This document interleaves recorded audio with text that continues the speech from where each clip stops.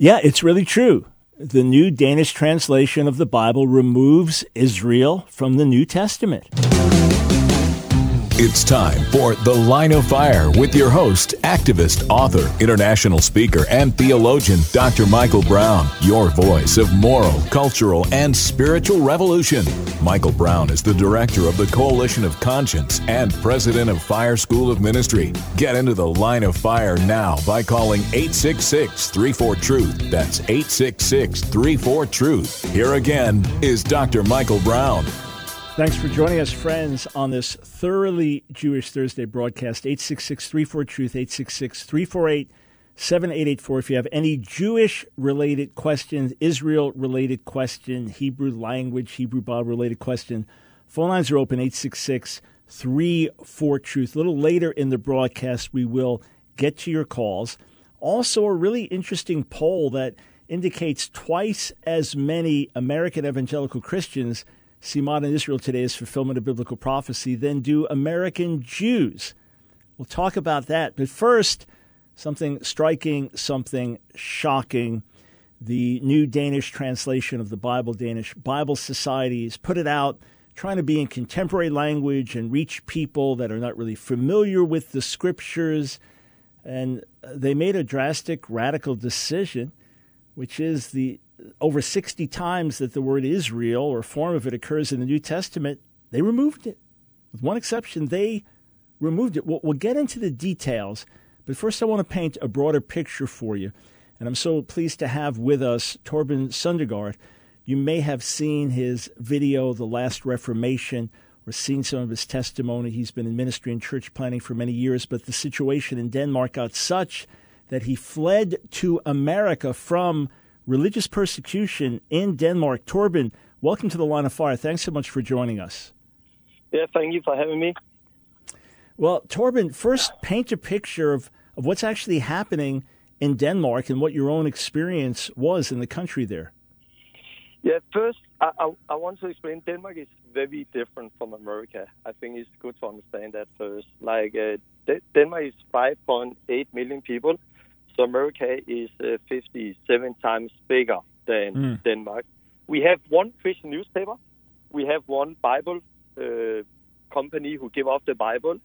And it's a very secular country that is changing a lot. And I would say I've been doing ministry for over 20 years in Denmark. I've been writing books and traveling around and being in 30 different countries. But the last 2-3 years, things start to change even more in a way we haven't seen before. Like we are starting to see in America, where we are talking about it's not only persecution for people who somehow disagree with us, but we are talking about government. We are talking about fake news. We are talking about the change of the laws, as we are starting to see in America.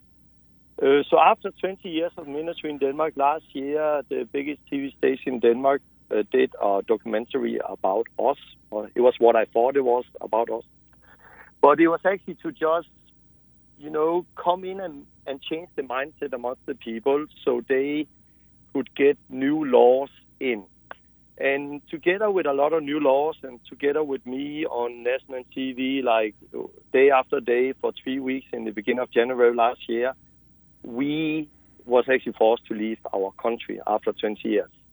Because with the new laws, I could risk that they could come in and take away our kids, or I could go to jail for doing things I've been doing for 20 years.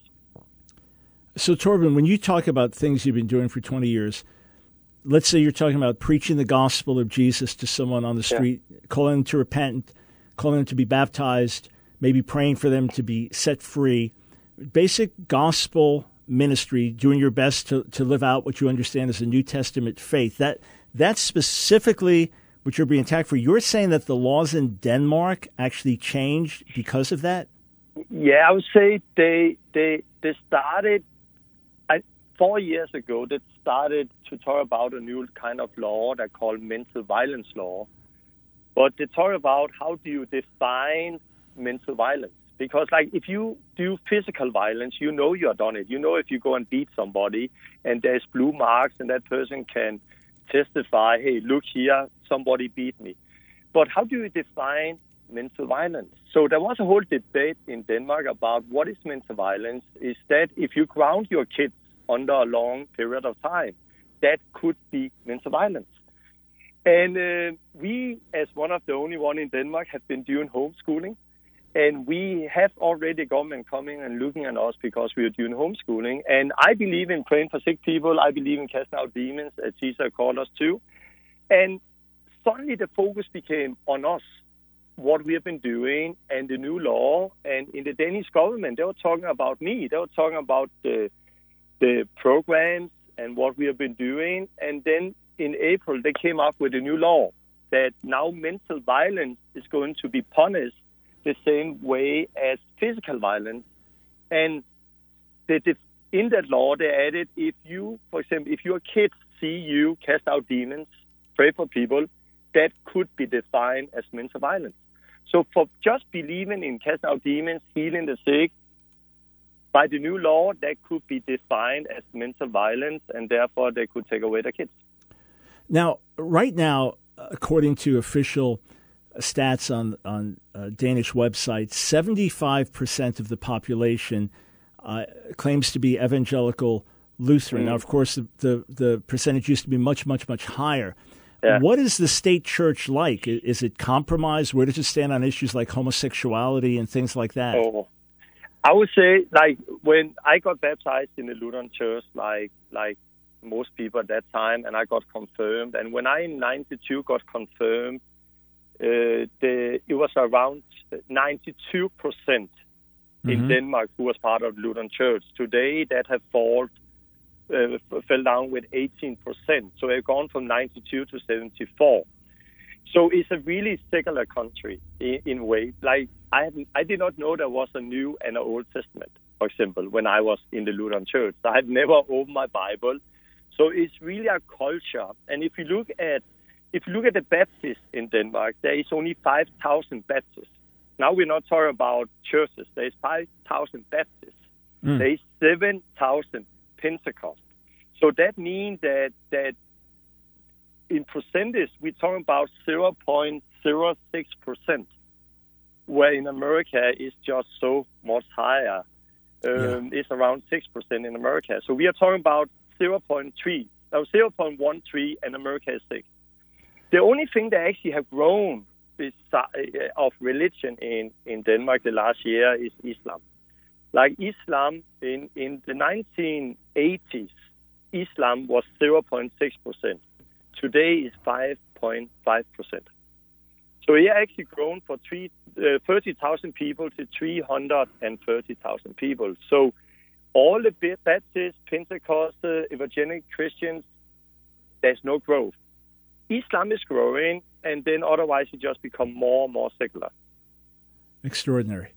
And having ministered just a little in Scandinavia over the years and interacted with believers there for many years, you could see this coming. This is not a surprise. It's tragic, but you could see it coming. It's just more extreme than we would know here in America. And because of that, then, has there been sympathy in terms of you coming here as someone persecuted, fleeing from religious persecution? Has America been sympathetic to you? Yeah, I would say I love America, and especially when you grow up in Europe and Denmark, you see, when you come to America, you just experience that freedom I did not have at home, and you feel what you have been grown up under your whole life, and you really feel a difference.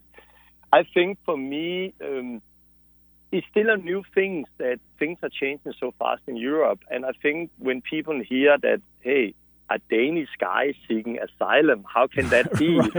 Like we're talking about Europe, we're talking about Denmark, and I think it's only those people who are very public and known who experience that thing, but it's something that's going to hit everyone. And I would actually say to everyone in America, when we experience the persecution and fake news and laws being changed, when I came to America, we were in shock. Of course, we were in shock. Like, we took my kids and my wife and packed 8 suitcases and left in 2 days.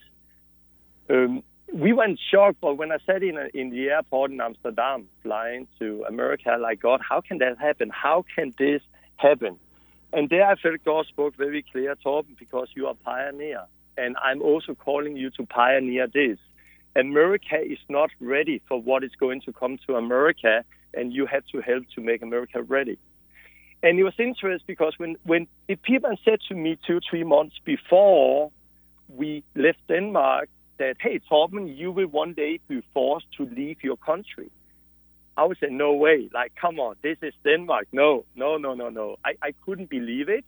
But the same to everyone who's listening now. If I would say to you, hey, 2-3 months ago, hey, in 2-3 months, you will not be allowed to go out of your door and go to work. You will not be allowed to meet in church. People will not have believed me now. So I'm afraid to say that this is just the beginning, because what we see is not only in Denmark, we see it, like I had a big meeting with 1,000 people in Paris 2 years ago where the police came in under the middle of the Baptist and tried to stop the meeting. And when I sat in the airport on the way home, the police came and took me out and checked everything and tried to intimidate us. So we are talking about a hate against the Christians in Europe, but at the same time, Islam. It's almost like they don't dare to touch them. They don't dare to say anything against Islam. So Islam is growing, and the Christians, together with the Jews, is starting to get a hard time. Yeah, so again, friends, what seemed impossible in Denmark is the reality now, and much of Europe in a very, very bad state. We are so shocked to see many things in America now. If I had gotten up 20 years ago and said, this is coming, people wouldn't have believed. But listen, friends, as we have watered down the gospel in America for so many years, as we have preached a self-help gospel, a self-improvement gospel, which is not the gospel at all and not the gospel that saves from sin, as we have bypassed the cross, as we have omitted repentance, naturally as we do that, standards fall. Naturally, as we do that, compromise comes in, apostasy sets in, and rather than us changing the world around us, the world changes us. So we come back. I want to talk with Torben about this new Bible translation, and I'll get into some of the material about Israel being removed, but I want Torben to help us in the few more minutes he has with us to understand what's actually happened with not just removing the preaching of sin from the pulpit, but removing the concept of sin from the Bible itself. We'll be right back.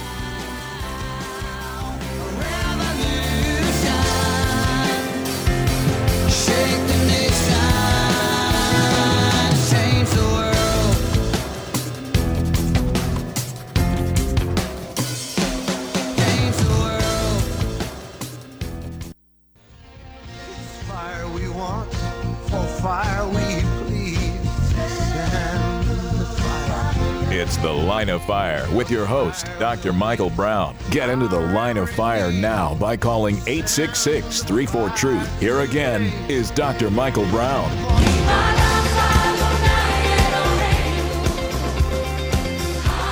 Welcome back, friends, to Thoroughly Jewish Thursday on The Line of Fire with my special guest from Denmark, but now here in America, seeking asylum from religious persecution in Denmark. Torben Søndergaard, you'd be familiar with him from his last Reformation video and movement. Torben, I want to play a clip for you in Danish from Jan Frost as he's talking about this new Danish translation. This is what he says. De har sagt, at navnet Israel hverken i det gamle testamente eller i det nye testamente bruges som geografisk betegnelse for det, vi kender som Israel i dag. Could you translate that for us? Yeah, he said that Israel in the New and Old Testament is not being used as a place like we use it today. Like Israel, what he's saying also later, that Israel is not a physical place now, is a people. So when they talk in the New Translation about Israel, they have translated Israel to the people of Israel. To the Jewish people. Jewish people or the right. Jews or just the people. So sometimes you read Israel and it's the Jewish people, the Jews, or just the people and not the physical place. Yeah, and the reason, and I'll get into this in a little while, is they don't want the people to think that it's modern Israel. God forbid that they should think it's the same place or perhaps even the same people. The implications that are very serious. But Torben, you and others have pointed out that that's only one problem with this Bible. Yeah. What I could understand if a word like sin is considered theological. So there are other ways to say it. You're doing wrong, doing something bad. How does this come out in the New Translation? If you go in on their own website, they said that this Bible is for the secular reader. So the whole focus is to talk to the secular reader. But the problem with that is if you take sin as here, they talk about sin as doing wrong. But then sin is not defined anymore out of God's law and what God is saying. Sin is defined out of like, hey, what do you think is right and wrong? In my opinion, this is wrong and your opinion is right. And I think that is the danger when you talk about sin. So when you talk about sin, they use word as doing wrong or doing the opposite of God. So they translate sin into the context of what you're reading. But another example is the whole gender-neutral thing. For example, when Paul, he writes his letter, he don't say to my brothers anymore. He said to my friends. And when you write of men, instead of men, you read people. So it's really, sin is being removed and changed, and it's a gender-neutral Bible anymore. Why? Because it's a Bible for the secular people who's trying to fit in to how the world is. And is sin ever translated as mistake, or does that ever come up? Yeah, I have some examples. Like if you take sin, sin can be translated as evil. Some place, other place doing opposite of what God wants. Other places wrong or mistakes.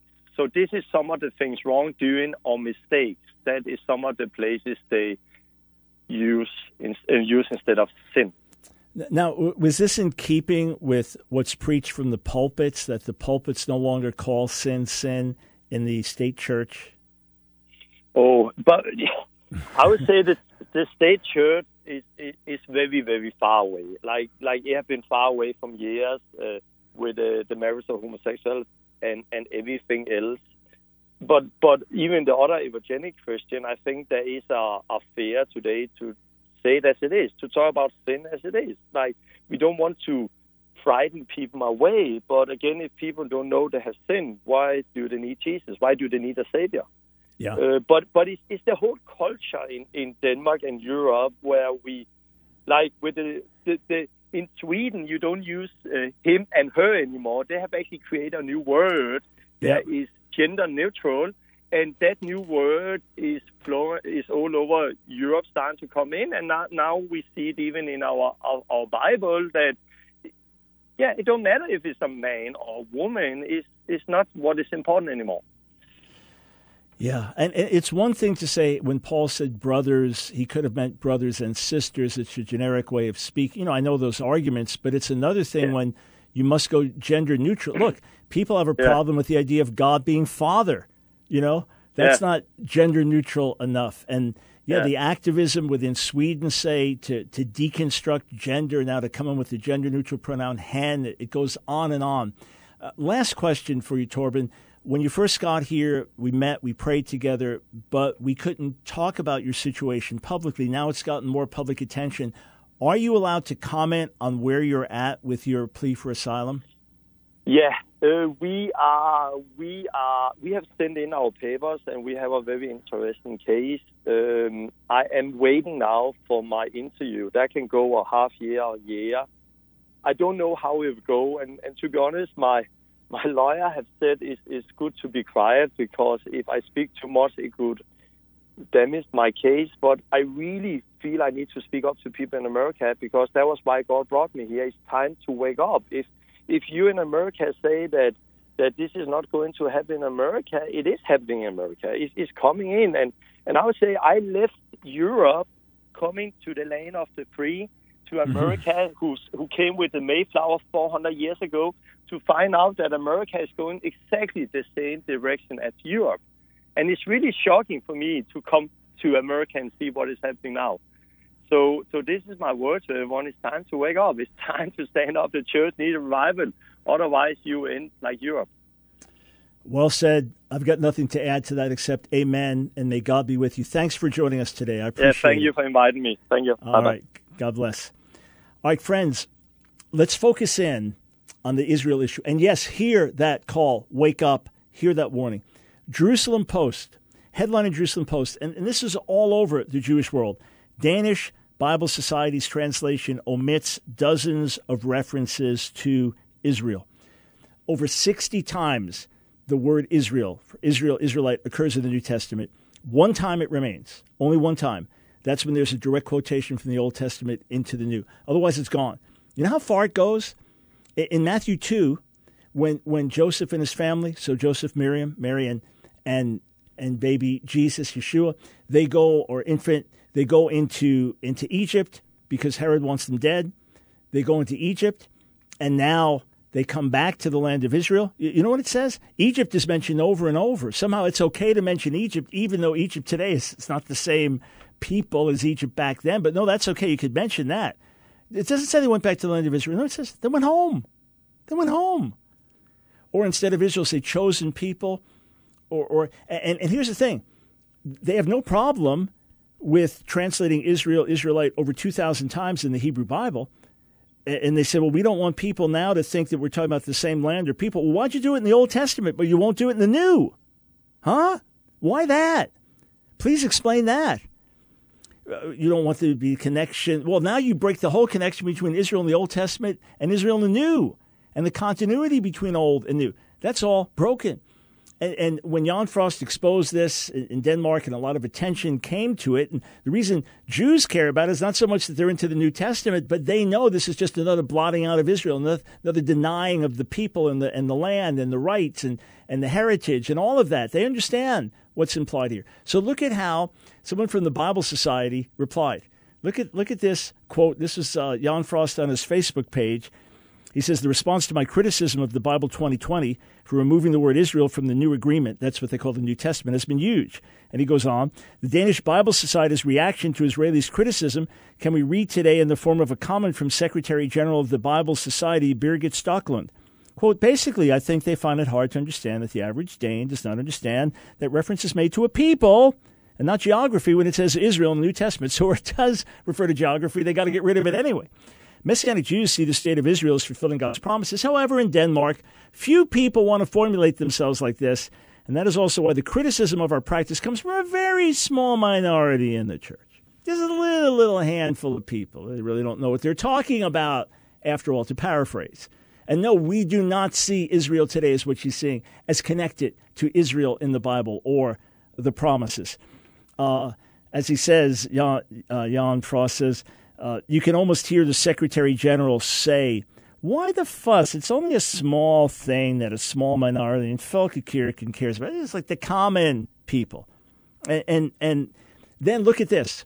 On the Danish Bible Society website, they have the audacity to have an article that says fake news about the New Danish Bible.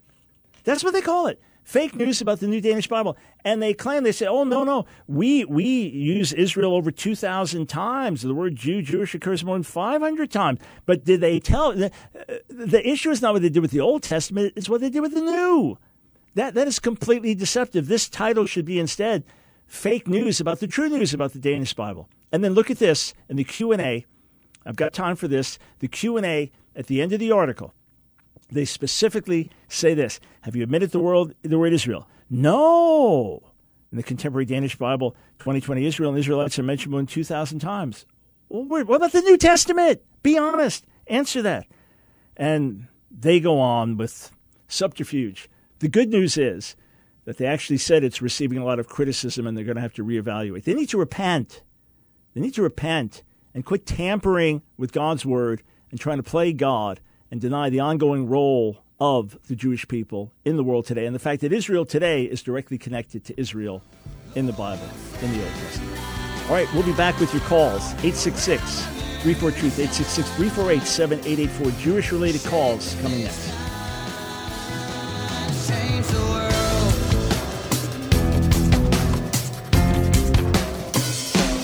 Change the world.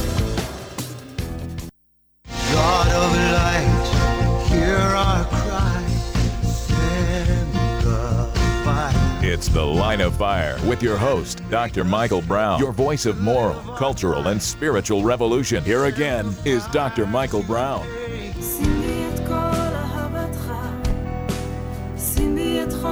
Welcome to Thoroughly Jewish Thursday. Michael Brown, delighted to be with you. 866-34-TRUTH is the number to call. If we are a blessing to you, if you are helped by our ministry, if we've been here to equip you, to strengthen you, to edify you, to challenge you, to help you go deeper in God, please pray for us. Your prayers make a massive difference. Pray that God would help us to live up to his high calling, do everything he's anointed us and called us to do. Pray for our needs to be met so that we can reach more and more and more people effectively. We have so much on our heart to do with Jewish outreach, especially in Israel, but we need supernaturally open doors. We need funding. So pray with us. Thank God with us for his faithfulness. And if you feel prompted to join our support team, $1 a day or more, you become a torchbearer, a monthly supporter. You get a ton of stuff sewed back into you every single month, access to free classes, videos on demand, things like that. So in addition to the thousands of hours of material that are available free to the general public, you get access to even more material. You get a new message sent your way every single month, an insider prayer letter, 15% discount in our online bookstore. If you come with us to Israel, you get a 10% discount, which basically puts back in your pocket what you give over the course of a whole year. So consider joining our team today. It's the most direct, intimate way to stand with us.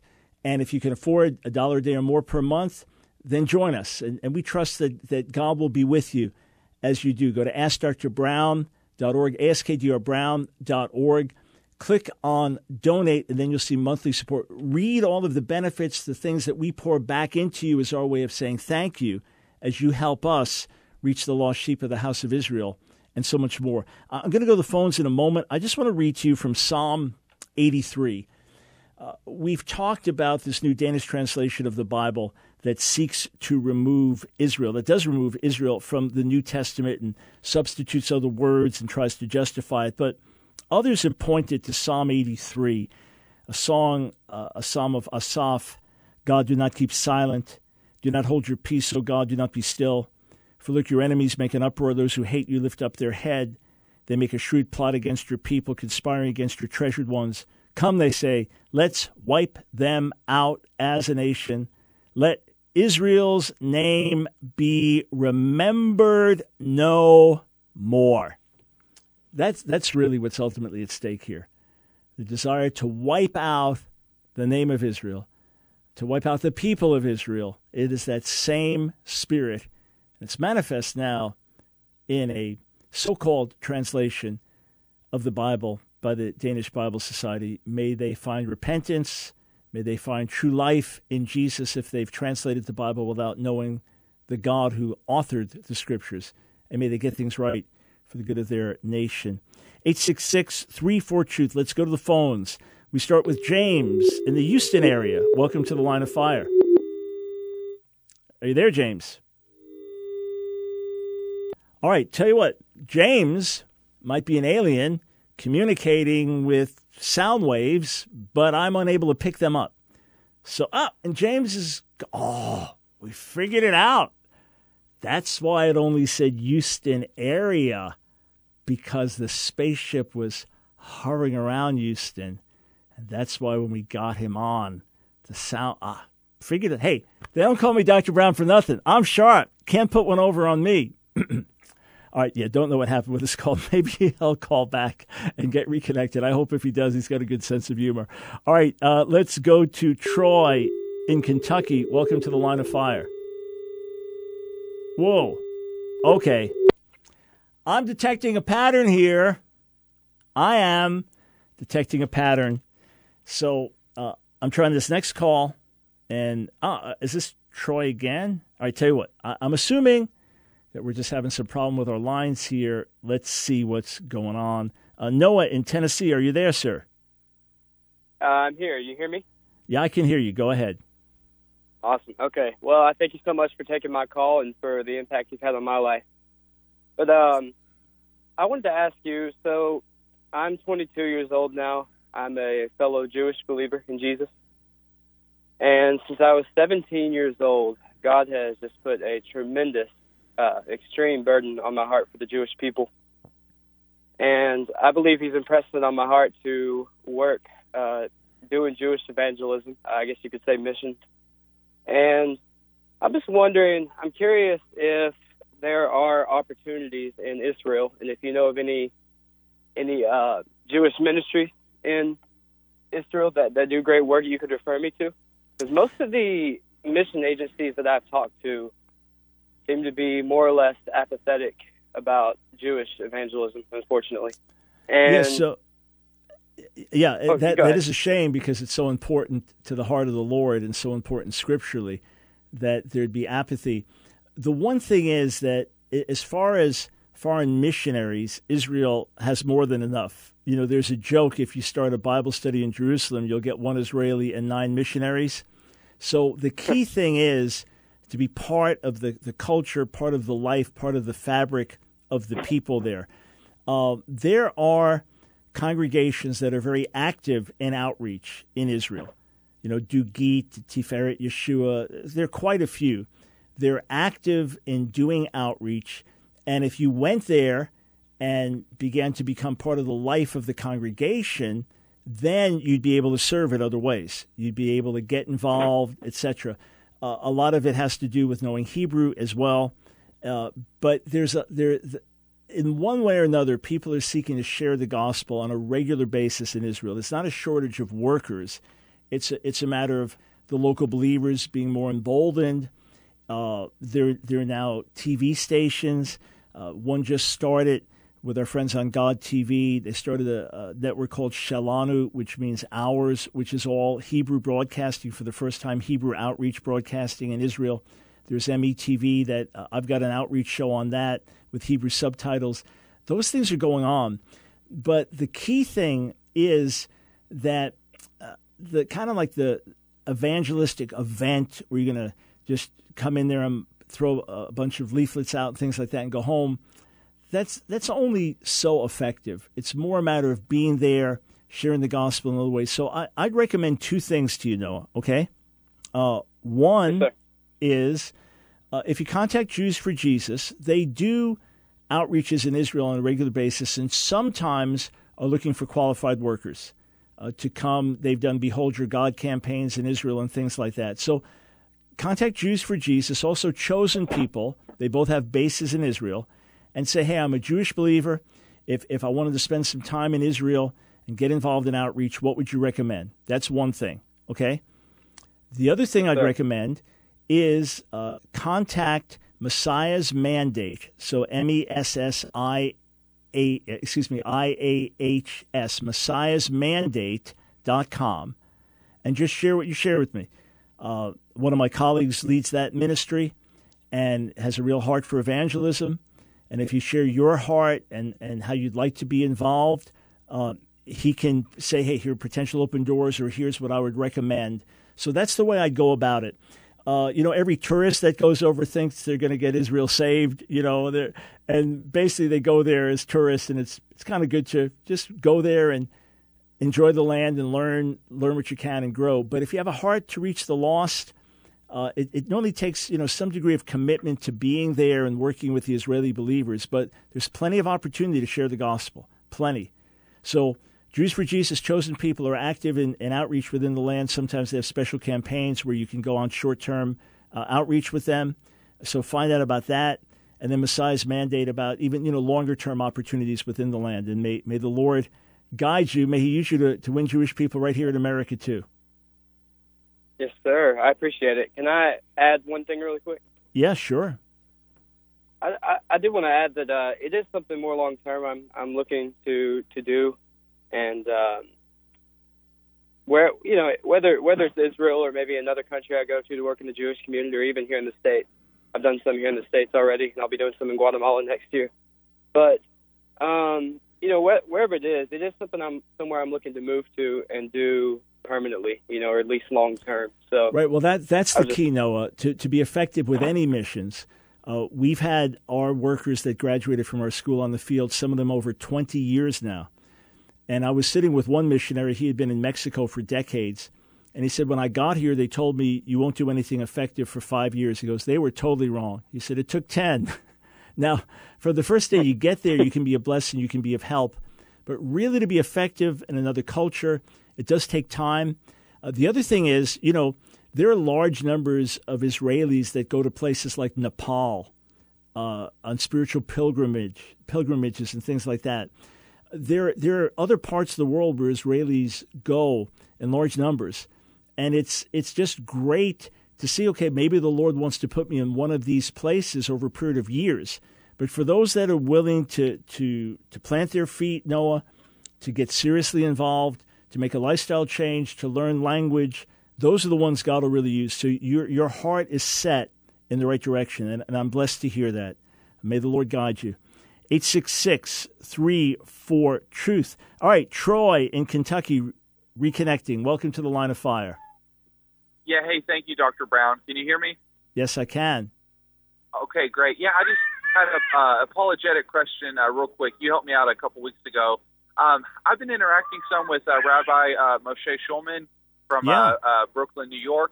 Yes. And so we've been discussing some, and he sent me one of his articles on Daniel 9. And so I have studied your book, and you deal with the passage wonderfully. But I wanted to call because he made some points that I just wanted to get your, I guess, more specific response to about Daniel 9, 24 through 27. And so he had kind of a threefold argument. So number one, he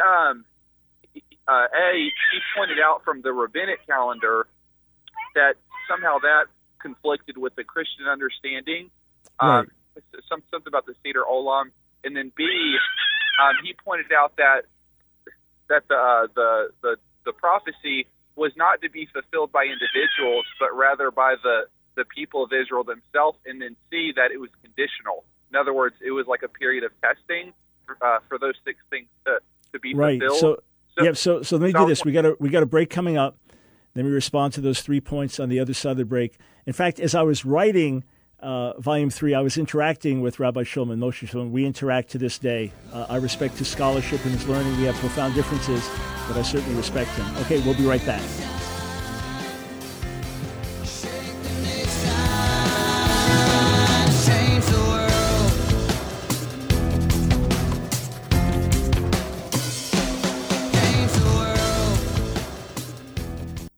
It's The Line of Fire with your host, activist, author, international speaker, and theologian, Dr. Michael Brown.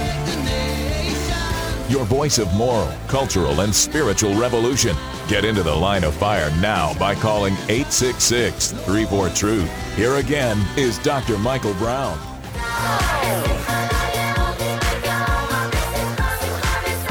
Welcome back to Thoroughly Jewish Thursday. Michael Brown, delighted to be with you. 866-34-TRUTH. So, Troy, first with regard to Seder Olam or Seder Olam Rabbah, which is the rabbinic chronology, which deletes something like 160 years. This is something almost exclusively held to in rabbinic thinking, even though Rabbi Shulman feels he can make a case for it. Overwhelmingly, historians reject this categorically, and therefore the period of time we're talking about would end up at the time of Jesus' crucifixion or before the destruction of the Second Temple. So that can be safely dismissed. The second thing is that the text does mention specific individuals, a Mashiach, an anointed one in the early period of the building of the Second Temple or the city of Jerusalem, and then what I take as a second Mashiach, anointed one later on. So why even mention them? Why specifically mention these individuals if it's just something corporate? So this is what's decreed concerning your people in your holy city. It doesn't say the people are going to do this, but this is what's decreed concerning them when these things will take place on their behalf. And thirdly, there is zero in the text that says there's anything conditional, that it's dependent on anything. You could say, well, every prophecy is conditional.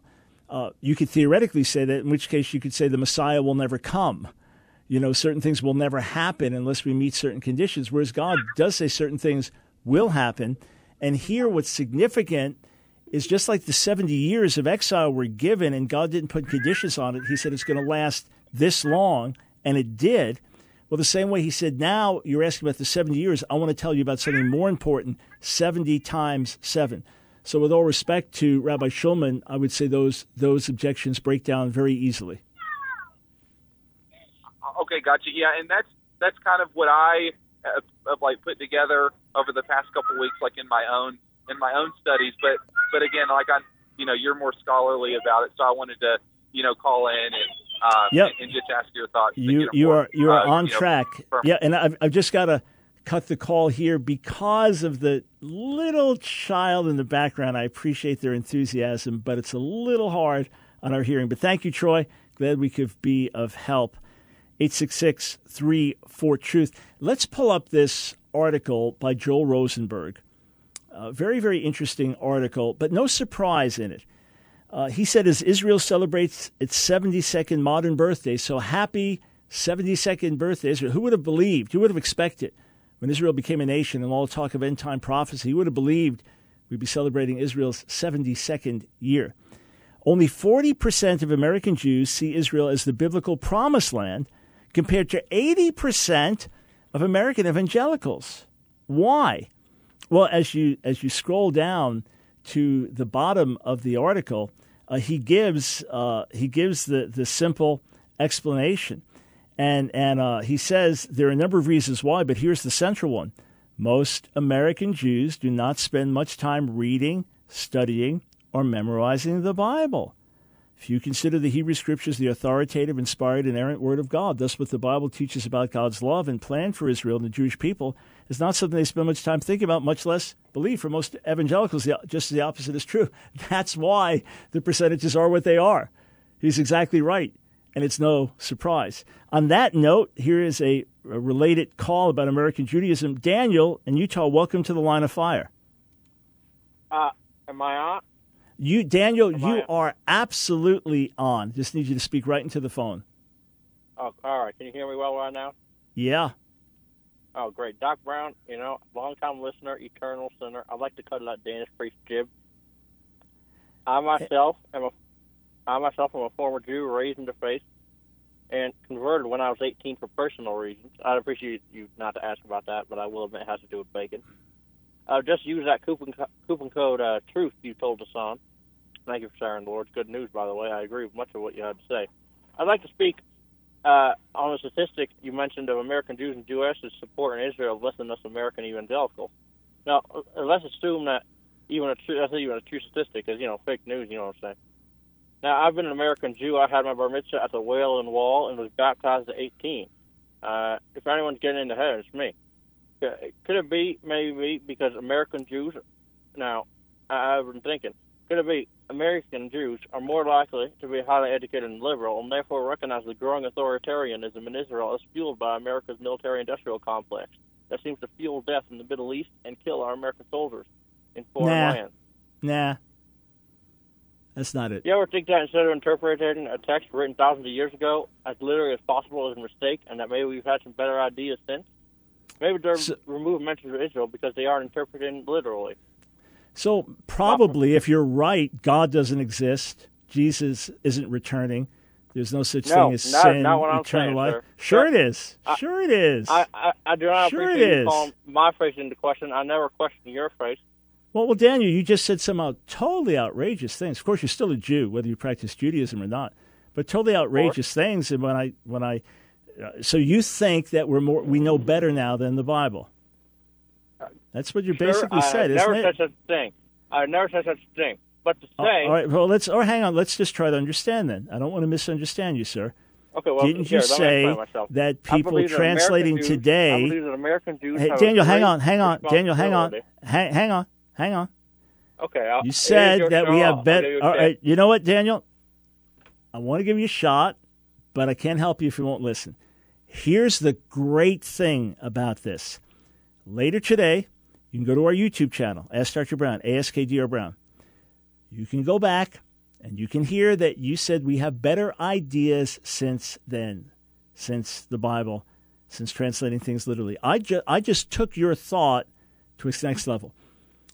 There's obviously a lot of confusion in terms of what you're thinking and saying, and I encourage you to slow down a bit, take some quality time before God. Yes, there are American Jews that are very liberal, just like there are Israeli Jews that are very liberal. And some of them will be more pro-Palestinian and protest Israel's policies. Hey, you're always going to have differences within the Jewish community.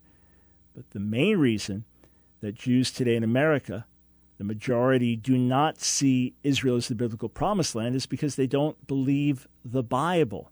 But go back, watch the show today on the Ask Dr. Brown YouTube channel, and see if you said what I said you said or not. Fair enough? All right. 866-34-TRUTH. Let's go to Philip in Seattle. Welcome to the Line of Fire. Hello, Dr. Brown. Hey. Yes, I was very interested. I just recently, past year, found out that I'm part Jewish. I didn't know that all my life. I didn't know that. What do you know? But I have a question. I was just, first of all, the question is concerning you saying that the Danish Bible, New Danish Bible, takes Israel out. Now, I haven't seen that. It's ridiculous, I think. Now, it's like there's no, copyright laws except in the Bible, I suppose, so you can do whatever you say, you dispelling names or take names out. I'm looking for Bibles with transliterated Hebrew names. So what do you think about the 130 AD prohibition from the Romans against the Israelites, against Judaism, to stop speaking in the name of Jehovah? And who told Philip, hang on. It's there. Who told Philip?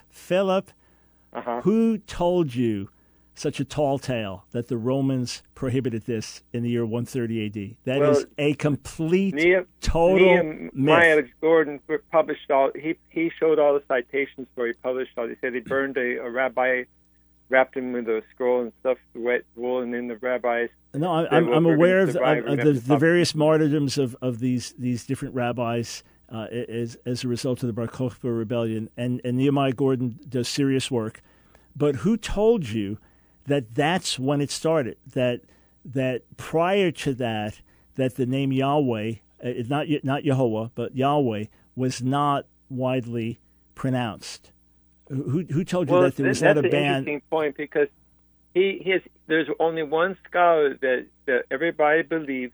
He looked up and he found that the Samaritan text says Yahweh, but every other text, all the rabbis, as far as back as manuscripts can be found, always said Jehovah. But No.